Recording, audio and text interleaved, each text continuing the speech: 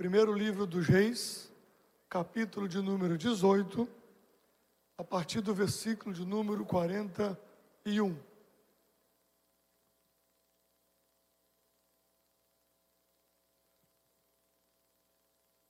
Então disse Elias a Acabe: sobe, come e bebe, porque ruído há de uma abundante chuva.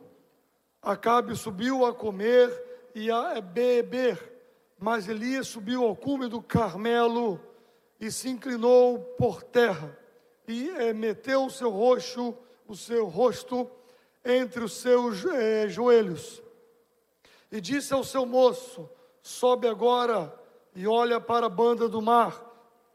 Então subiu e olhou e disse: não há nada. Então disse ele: torna lá 7 vezes. E sucedeu que a 7ª vez disse: eis aqui uma pequena nuvem, como a mão de um homem, subindo do mar.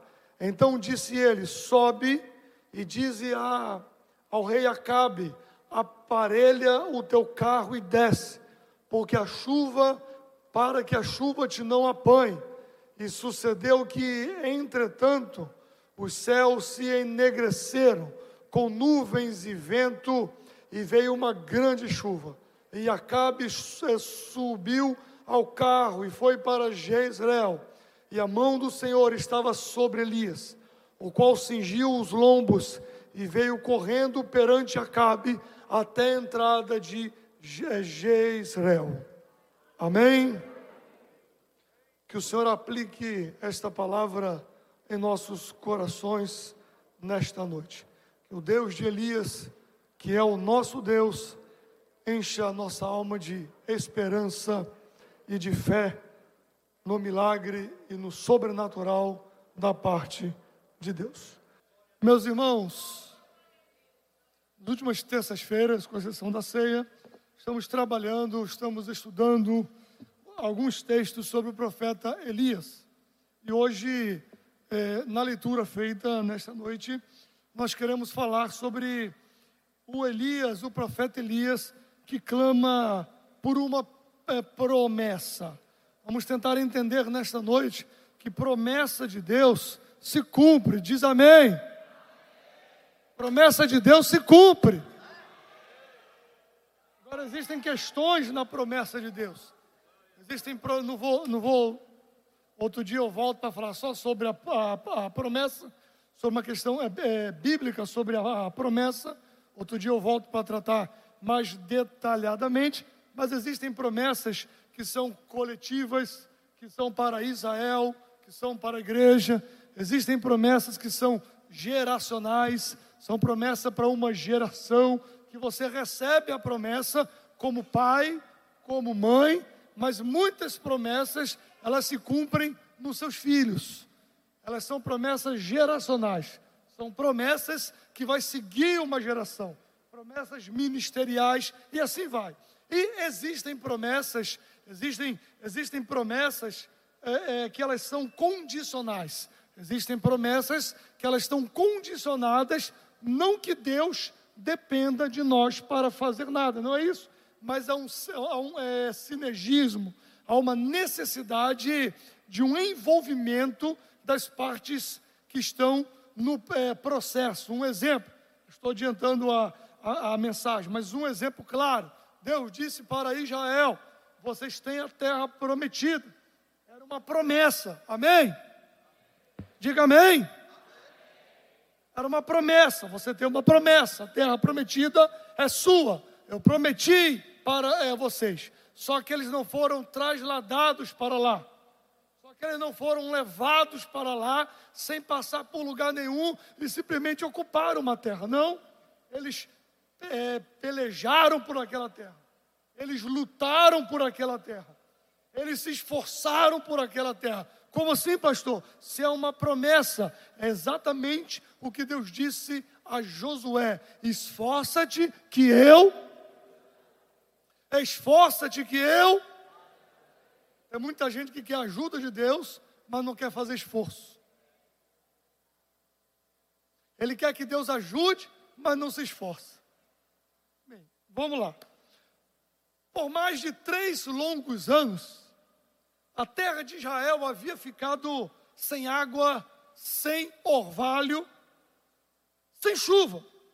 Deus, como nós vimos desde o início do capítulo 18, Deus havia dito, por meio do profeta Elias, que falasse ao rei Acabe, que por causa da iniquidade do rei, da sua esposa, da sua casa e do povo da idolatria, um juízo viria sobre a terra. Haveria uma seca terrível. E Elias, muito ousado, lembra da primeira mensagem? Aquele que está no centro da vontade de Deus, ele é invencível. Ele tem intrepidez. E Elias, no centro da vontade de Deus, ele chega para o rei Acabe e diz, segundo a minha palavra.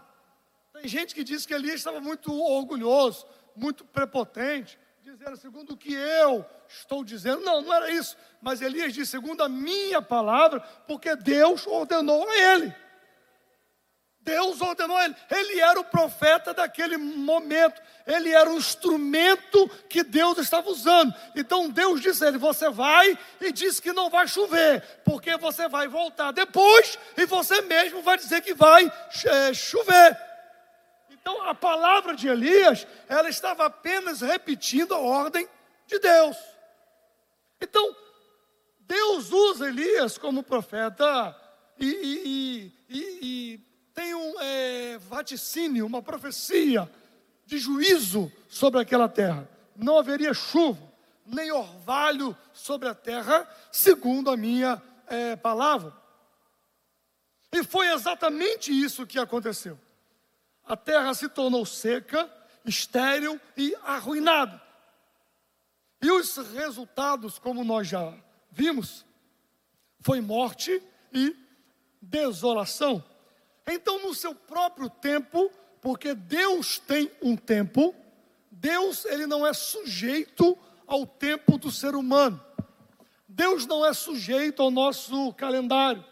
Deus não é sujeito às folhinhas que contam 365 dias. Eu me lembro ainda, até hoje, do pastor Nemuel Kessler, um homem de Deus, um homem muito usado por Deus na igreja no Brasil e na nossa denominação, especialmente no final dos anos 70, dos anos 80, início dos anos 90. Hoje o pastor Nemuel está mais ou menos com seus 80 anos, mas ainda na labuta, servindo a Jesus, o homem que foi o primeiro secretário da Convenção Geral, primeiro formado em administração, e ele conta como ele foi chamado para aquela. Ele contou para mim e para a Ângela, na porta do Templo Central, nós 2 jovens solteiros, aliás, 2 jovens recém-casados, e a gente fazendo um trabalho no Templo Central. Trouxemos o pastor Nemuel, é muito amigo pessoal do meu tio, o pastor Antônio, e a gente trouxe o pastor Nemuel. Ele estava dando estudo sobre liderança, e se você não lembra de pastor Nemuel, o livro Ética Cristã, o Culto e Suas Formas, o livro Administração Eclesiástica, todos eles escritos por pastor Nemuel, e ele disse que era o ano de 1970 e pouco. Eu sei que era alguma data dos anos 70 que nem eu tinha nascido ainda. E ele disse que por uma questão assim, que Deus, ele estava em uma reunião convencional das Assembleias de Deus daquele tempo, que só tinham, não estou menosprezando os nossos líderes de hoje, mas só tinha aqueles líderes que viraram lenda, né? Como o pastor Pimentel, de Curitiba, como o pastor Túlio de Barros, como o pastor José Leôncio, do Recife. O Leôncio foi depois do Amaro, né? Era o pastor, na época o pastor Amaro e outros pastores tão importantes daquela época da nossa igreja. E Nemuel disse que ele estava recém saído da faculdade de administração, e aí ele ordenado a pastor recentemente, bem jovem para aquela época, e ele foi para aquela reunião convencional e teve um problema lá, teve uma dificuldade lá, e ele no meio do plenário lá, nada, e alguém soprou no ouvido de quem estava presidindo, não sei se era o pastor Túlio de Barros, na época pastor da igreja de São Cristóvão, e ele soprou no ouvido dele e falou assim: tem um jovem aí, pastor, chamado Nemuel Kessler, chame ele. E as Assembleias de Deus ainda são um pouco hoje assim, mas na época muito informal. Hoje a gente tem muitas regras estatutárias. Na época as ordenações pastorais estavam no culto, numa festa, ninguém sabia quem seria diácono, presbítero, evangelista ou pastor. Chegava hoje, fulano vai ser ordenado ao ministério, né? E era assim, né? Era bem, aí era uma festa assim, ninguém sabe. Hoje tem as questões convencionais, e apresenta, e documenta, mas enfim, não estou reclamando, cada coisa está dentro do seu tempo e da sua época. Então, naquela época, assim, naquela convenção, aí o pastor Túlio se levantou: quem é Nemuel Kessler, aquele jovenzinho se levantou e fez assim: pronto, você a partir de agora é secretário da convenção geral. Aí entregaram para ele uma caixa de sapato com as fichas dos pastores da Assembleia de Deus do Brasil. Ele disse: pronto, está aqui a secretaria da convenção geral.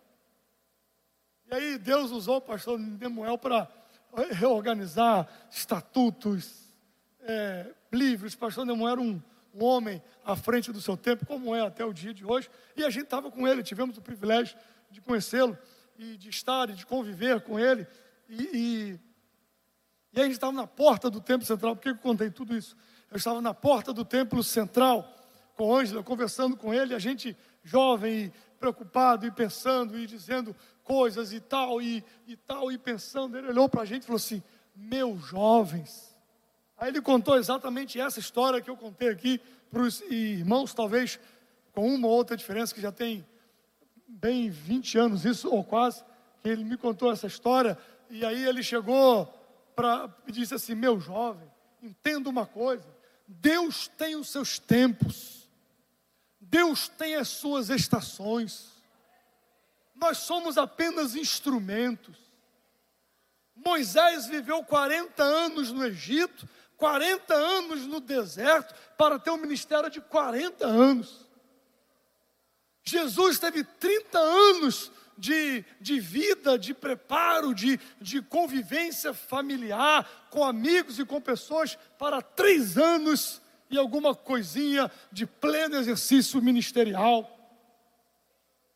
Paulo teve 30. Ananias, a Bíblia só fala dele uma vez, mas quando fala, ele vê um milagre, foi um instrumento de Deus para abençoar a vida de Paulo.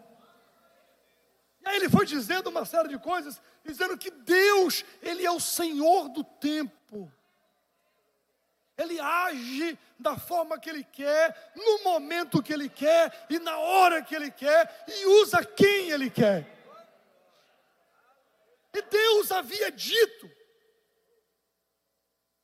que não ia chover por meio de Elias, mas muito tempo depois, alguns vão somar o período de tempo, e vai dar quase 4 anos, desde a primeira aparição de Elias até esse momento. E Elias aí diz: algum tempo depois, veio a palavra do Senhor a Elias, no capítulo 18, versículo 1, no 3º ano, dizendo: vai, apresenta-te a Acabe. Por quê?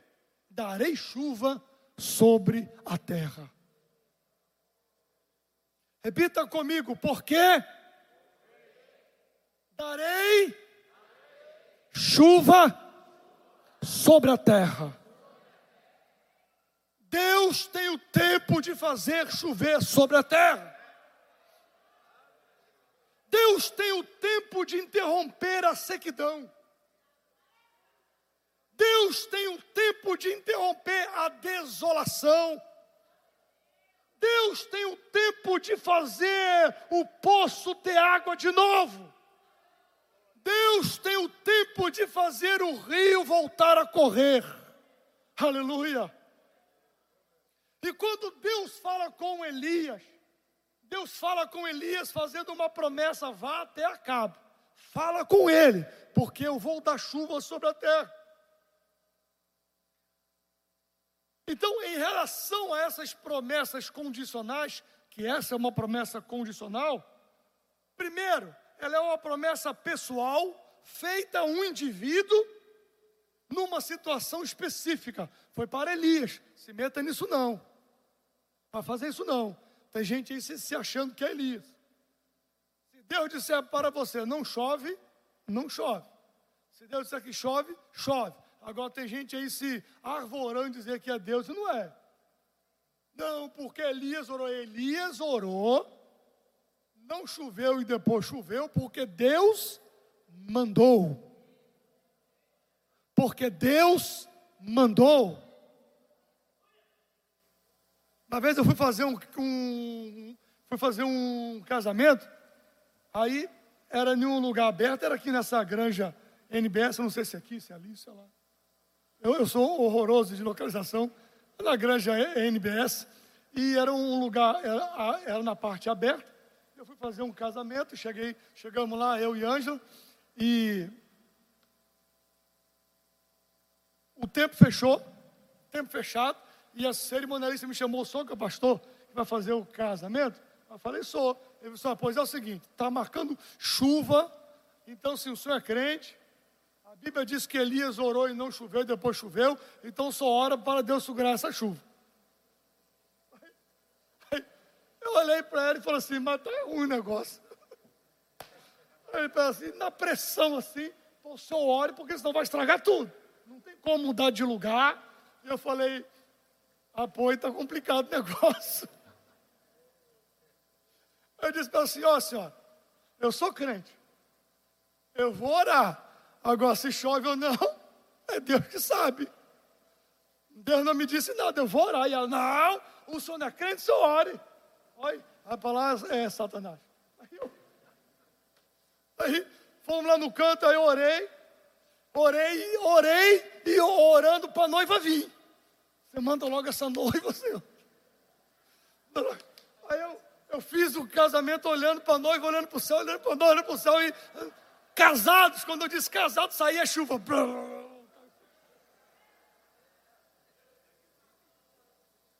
Por via das dúvidas, eu fiz o casamento bem rápido.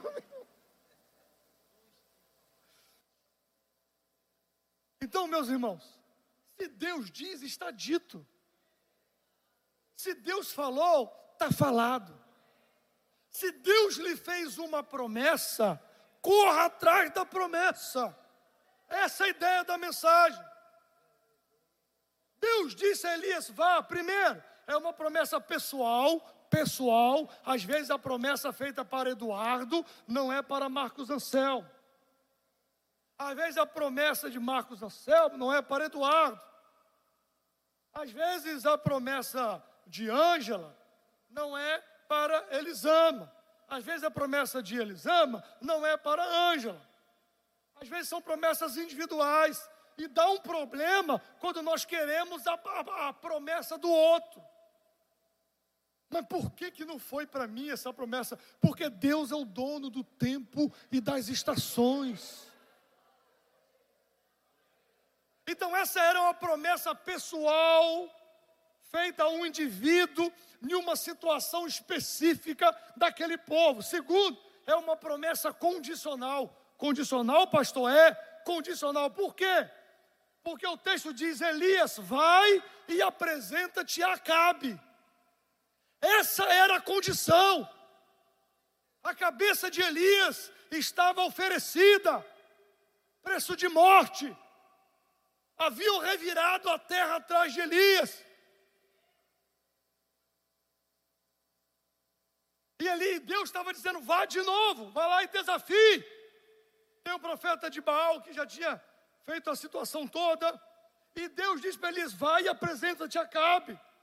Esta é a condição, diz o Senhor, darei chuva sobre a terra. Vá. Porque a história do profeta de Baal e Aserá, elas não terminam ali. Elas começam no capítulo 18 com esta promessa e elas se desenvolvem. Elas fazem parte de um contexto.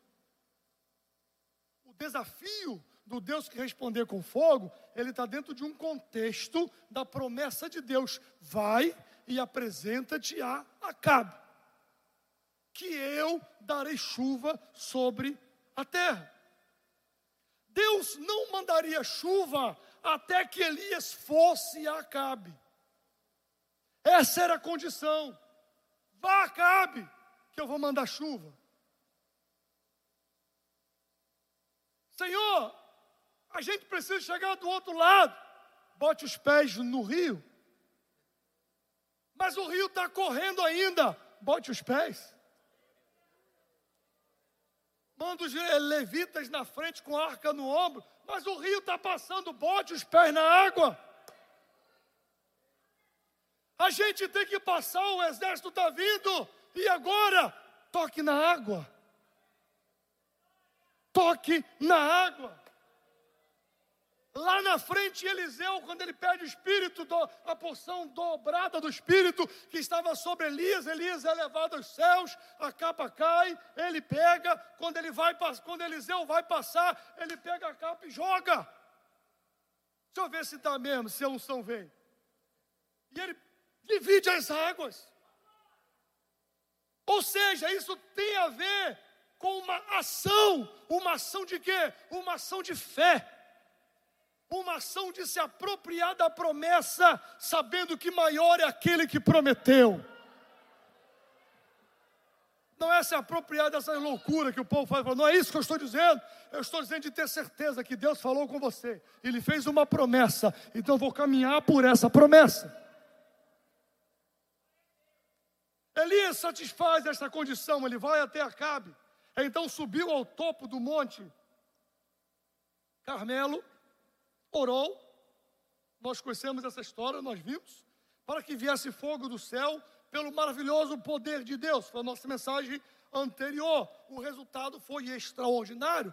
Fogo desceu, consumiu o holocausto e os profetas de Baal de Azerá foram destruídos. Mas Elias ainda não havia acabado a sua façanha. A promessa de Deus não era essa, ou não parava aqui. A promessa de Deus, quando mandou ele se apresentar a Acabe, não estava relacionada unicamente ao fogo que desceu do céu. A gente prega muito sobre o fogo que desceu do céu, e desceu mesmo. Mas a história não terminava ali. A promessa não era vá até Acabe, que eu vou mandar fogo do céu, não. A promessa era vá até Acabe, que eu vou mandar chuva sobre a terra. Porque havia fome, havia choro, havia desilusão, havia falta de víveres, havia uma angústia generalizada na nação. Por quê? Porque não tinha água. O fogo cumpriu uma função específica de mostrar para aquele povo que pensava que ficava cocheando entre dois pensamentos, de mostrar que Javé era Deus. Mas de um modo geral a promessa não foi essa. A promessa foi que vai cair chuva sobre a terra. Elias não havia esquecido da promessa, isso é fundamental. Porque muitos de nós nos esquecemos da promessa. E Elias podia ter feito a oração, o fogo caído, passou os profetas na espada, podia ter batido no peito e disse, está vendo aí? E podia ter ido embora. Não era isso que Deus queria. Deus queria sarar a terra. Deus só faz as coisas completas. Deus queria interromper um tempo de sequidão. Deus queria estar mostrando que Ele é o Senhor sobre tudo e sobre todos. Ele é o Deus do fogo, mas Ele é o Deus da água. Ele é o Deus que cerra os céus, mas Ele é o Deus que abre os céus. Ele é o Deus que tira a vida, mas Ele é o Deus que dá a vida. Ele é o Deus que faz a ferida, mas Ele sara a ferida.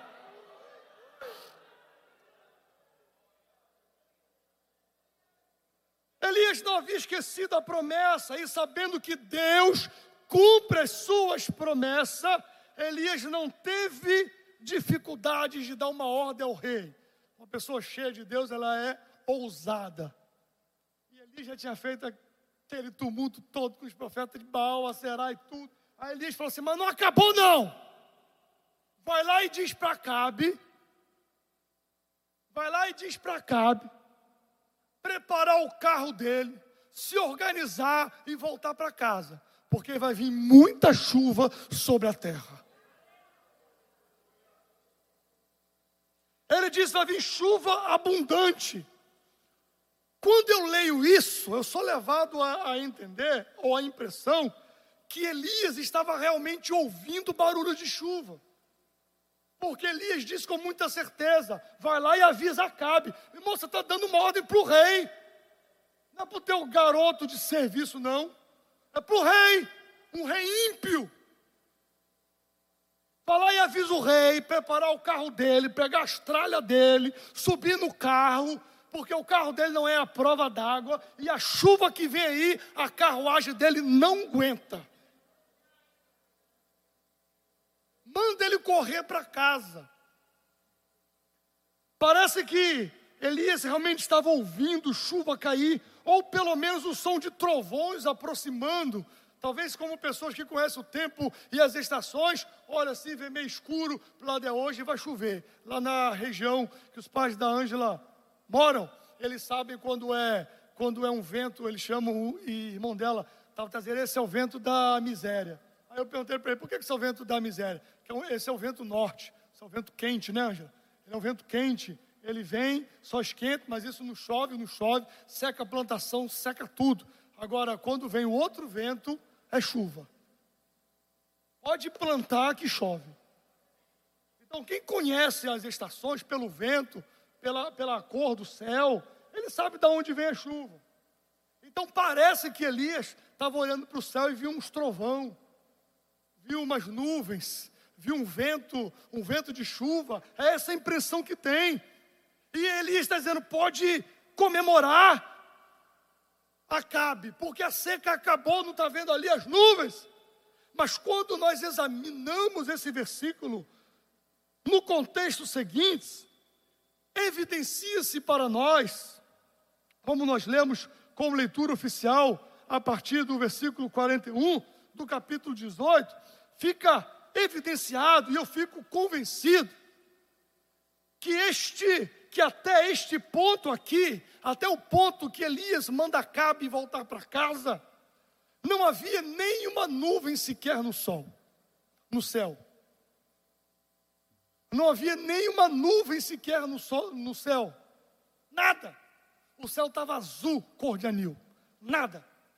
Eu estava preparando uma foto para colocar aí, para mostrar o vale de Jezreel, mas não deu tempo. Quero mostrar para vocês mais ou menos a visão que Elias estava tendo do vale de Jezreel. Quem já foi lá, eu não tive o privilégio de ir, mas eu creio na promessa e fico nela até agora.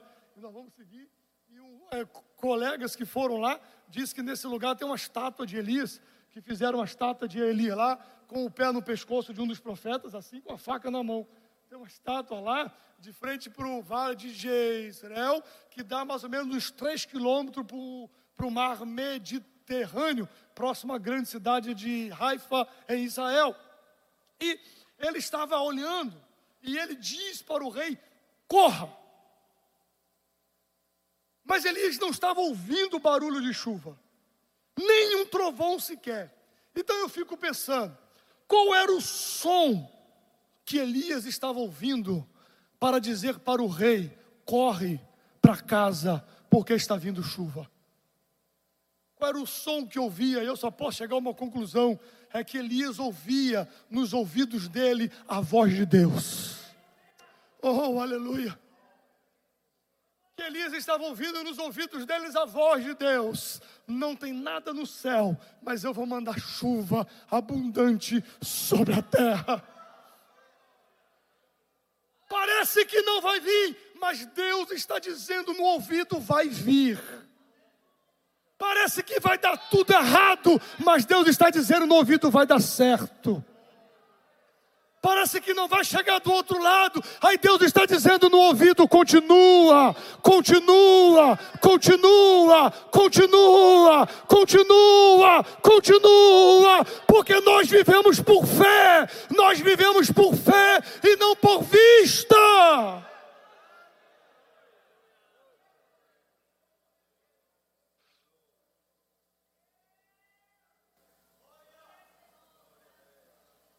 Aleluia! De fato, no próprio hebraico, a palavra ruído, quando Elias manda dizer: diga para que eu estou ouvindo ruído de chuva, a própria palavra ruído, diz os estudantes do Antigo Testamento no original, que diz que ela também é usada no sentido de voz. Eis que eu ouço barulho de vozes.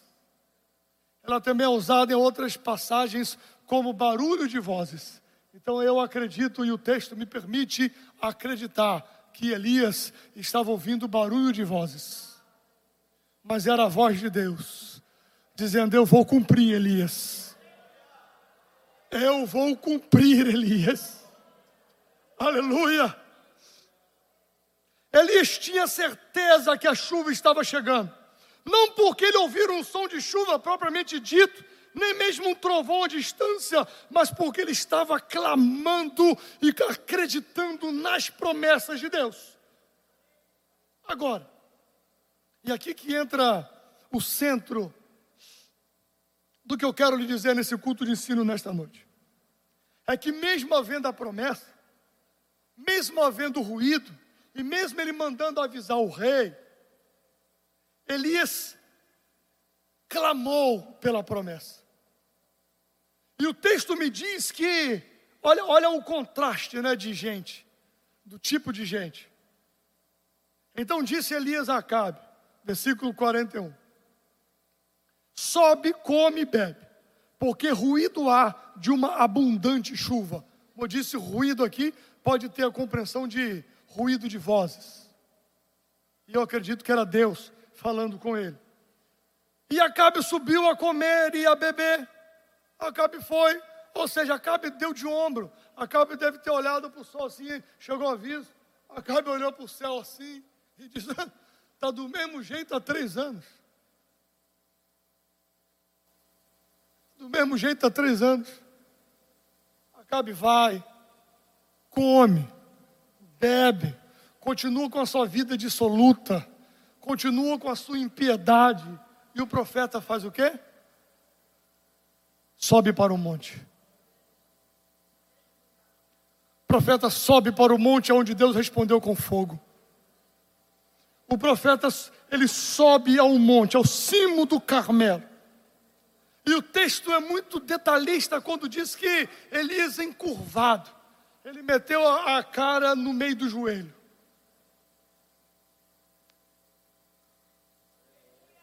Ele se encurvou.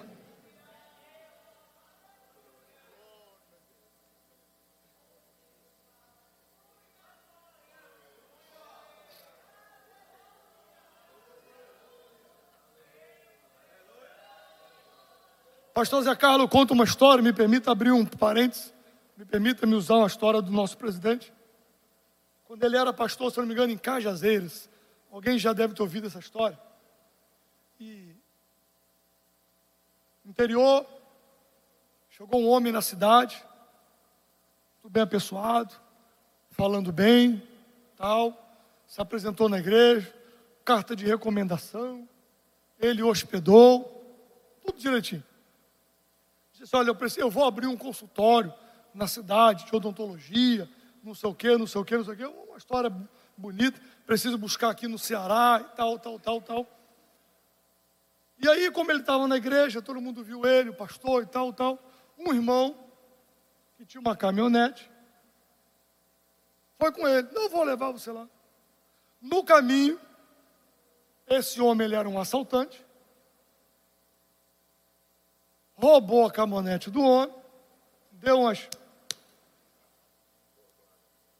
bordoadas nele. O pastor Zé Carlos está em casa, os filhos do homem chegam lá e diz: pastor, e agora? O senhor trouxe um bandido para a nossa cidade. O papai perdeu o carro, apanhou, está lá, não sei de onde que ele conseguiu ligar, com um telefone fixo, está lá, interiozão lá do Ceará. Aí pressionou o pastor. Aí o pastor falou assim, meu Deus. E o pastor pensou, e o meu discernimento foi para onde? Aí o pastor falou assim, Carmen, eu vou entrar na igreja. Só me chame quando o carro aparecer.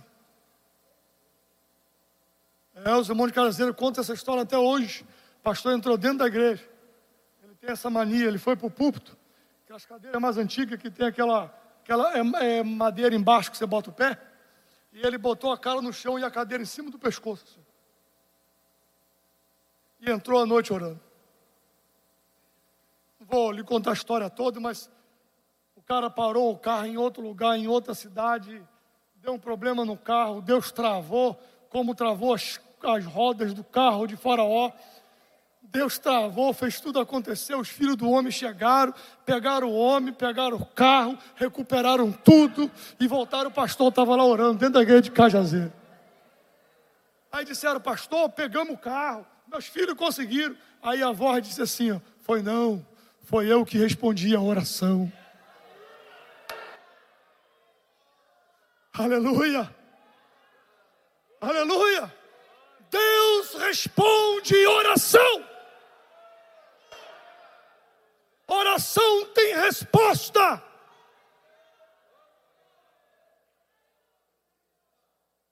Acabe foi comer, fazer as coisas dele. Elias sobe para o cimo do monte, bota a cara no meio das pernas e começa a clamar. O Senhor me disse que vai vir chuva.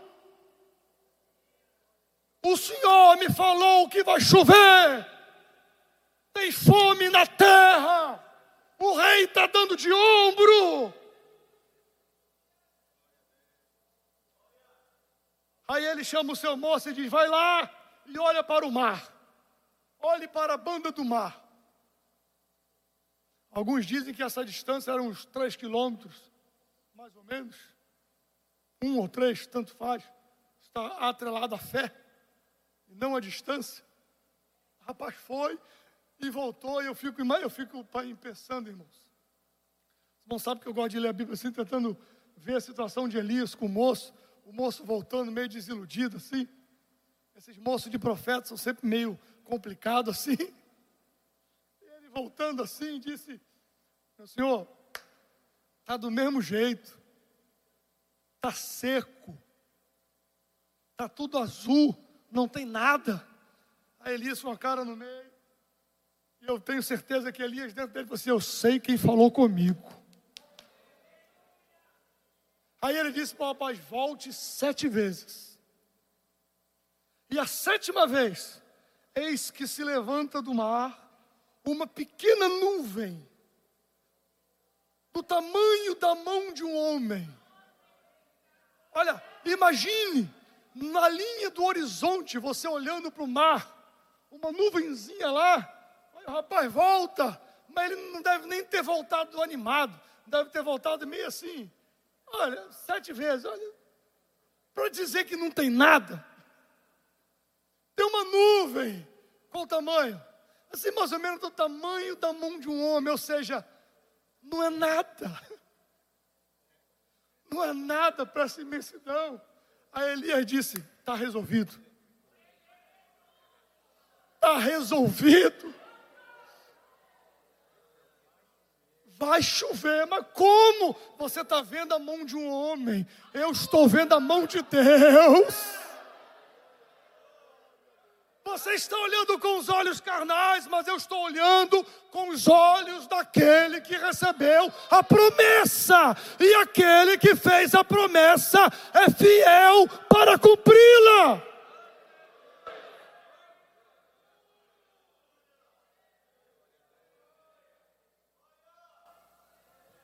Aleluia!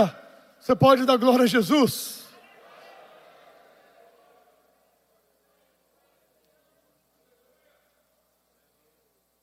Essa é a história. Essa é a história. E aqui eu ia começar a mensagem, mas eu acho que eu vou deixar para a próxima terça.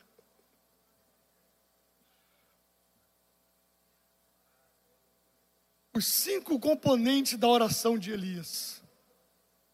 Primeiro, só vou repetir para você não faltar na próxima terça. Primeiro, ele se afastou. Nunca subestime o lugar de oração. Nunca subestime o lugar de oração. Elias se afastou. Não é que o monte é mais santo, ou a madrugada é mais santa, né? Tem gente até que diz que a fila é menor. Isso é uma figura de linguagem, né? Deus não é um atendente de fila. Isso é uma figura de linguagem. Não é que a madrugada é santa, ou que o monte é mais... Não é isso. Não é isso. É o lugar, é você se afastar. Você se afasta. Deixa Acabe para lá comer as coisas dele. Eu vou vir aqui para a minha consagração. Vou ao meu jejum. Eu vou para o meu quarto de oração. Pastor, eu não tenho espaço na minha casa para ter um quarto de oração, para ter um escritório, para entrar lá dentro e orar. Eu não tenho esse espaço. Não tem. Quando todo mundo dormir na sua casa. Quando todo mundo estiver dormindo na sua casa. Oh, aleluia. Eu sinto o Espírito do Senhor entre nós nesta noite. O Senhor está nos chamando para o lugar de oração. A promessa existe. A promessa está feita. Quem prometeu é fiel para cumprir. Mas Ele quer dialogar conosco. Ele quer nos dar essa experiência. Quando todos dormirem, escorregue para o lado da cama e diz: Jesus, sou eu. Estou aqui de novo. Jesus. Oh, Jesus. Precisa de muitas palavras, não. Você pode até não ter palavras. Está ali, quieto. Aí Jesus está te vendo. E diz: eu estou preparando o barro. Estou fazendo. Estou agindo. E aquele peso da alma vai esvaziando. Vai esvaziando. Nunca subestime o lugar de oração. E eu estou convencido, e tantas outras pessoas, de que uma das razões de sermos tão negligentes com a oração é que nós não preparamos um lugar para nos encontrarmos com Deus. Deixa eu lhe dizer isso. Não estou fazendo inovação, não. Deixa eu lhe dizer isso. Você quer sair com um amigo, uma amiga? Você quer fazer uma coisa diferente com a sua esposa, com o seu namorado? Você procura um lugar. Um restaurante, uma tapioca, uma mesa, não interessa. Você procura uma coisa. E Deus, a gente leva assim, ó. Deus está vendo, Deus conhece tudo, Deus sabe meu coração, Deus conhece tudo, sim, Deus é gracioso, sim, mas Deus quer tratar com a gente, é intimidade. Ele nos conhece, mas será que a gente conhece Ele? Ele nos conhece, sabe de tudo, mas e aí eu? E a gente? Será que conhece Ele? Eu preciso gastar um tempo com Ele, um tempo de qualidade. Preciso dobrar meu joelho ali, preciso ler o texto bíblico, preciso...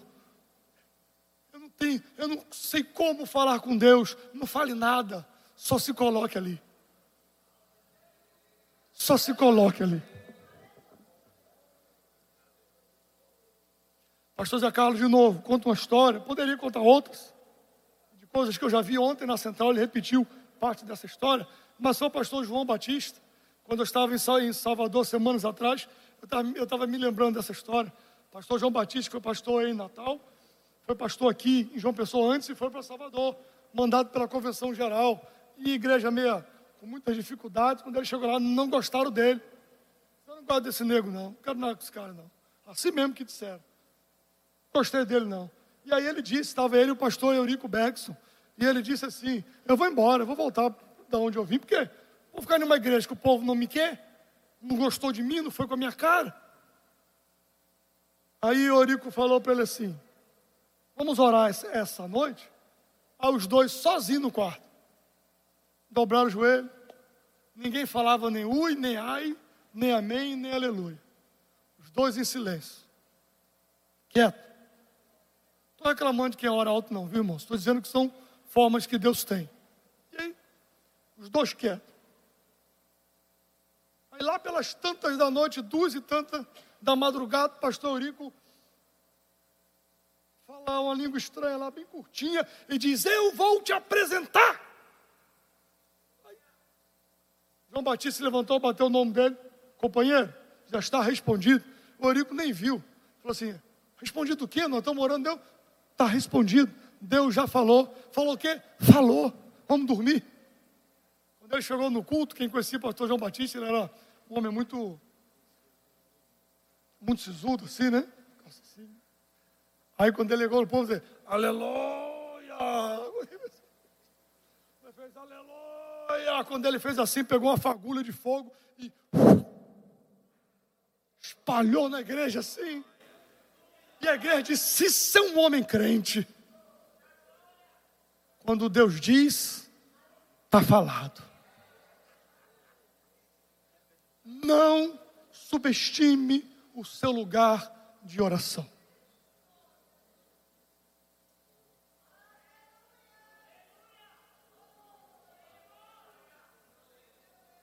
O segundo seria, mas fica para a próxima semana, Elias humilhou-se, curvando-se em terra.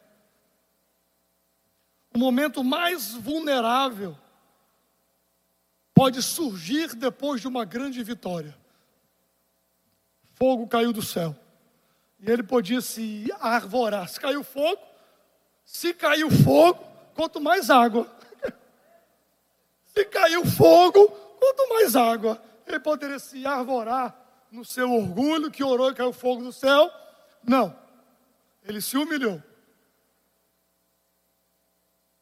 Diz o texto da palavra do Senhor, por meio do profeta Jeremias, põe a tua boca no pó, porque talvez assim haja esperança. Não subestime a humilhação, a humildade. Mas isso hoje ninguém quer, porque os textos pregados é a quem honra, honra. E aí de novo eu encerro com o meu amigo pastor Nemuel, que ele estava numa apresentação na igreja, e o rapaz quis apresentar com tanta coisa, e disse esse ilustríssimo, não sei o que, servo de Deus. Aí eu me lembro que ele falou assim, companheiro, servo é servo. Você já viu servo ser ilustre? Servo é servo. É isso que nós somos, servo. Servo.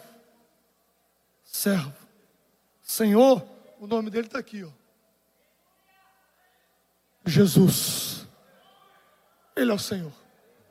Nós somos servos. A promessa está feita.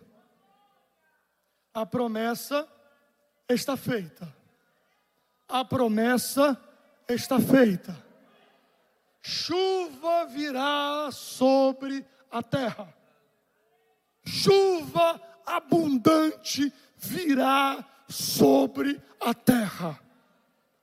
Chuva abundante virá sobre a terra. Agora se aposse e clame e se prepare. Eu fico imaginando Elias orando. Acabe deu de ombro. O céu enegreceu todo. Começou um temporal. E o texto é muito interessante. A Bíblia é fenomenal, irmão. Em outras traduções diz que Elias, pelo poder de Deus, Elias recebe uma força de Deus, porque Elias corre, e ele chega na frente de Acabe. Quando Acabe vê a chuva, ele vai, para tentar escapar e correr mais do que a tempestade. A tempestade vindo pelo mar, ele vendo e ele correndo.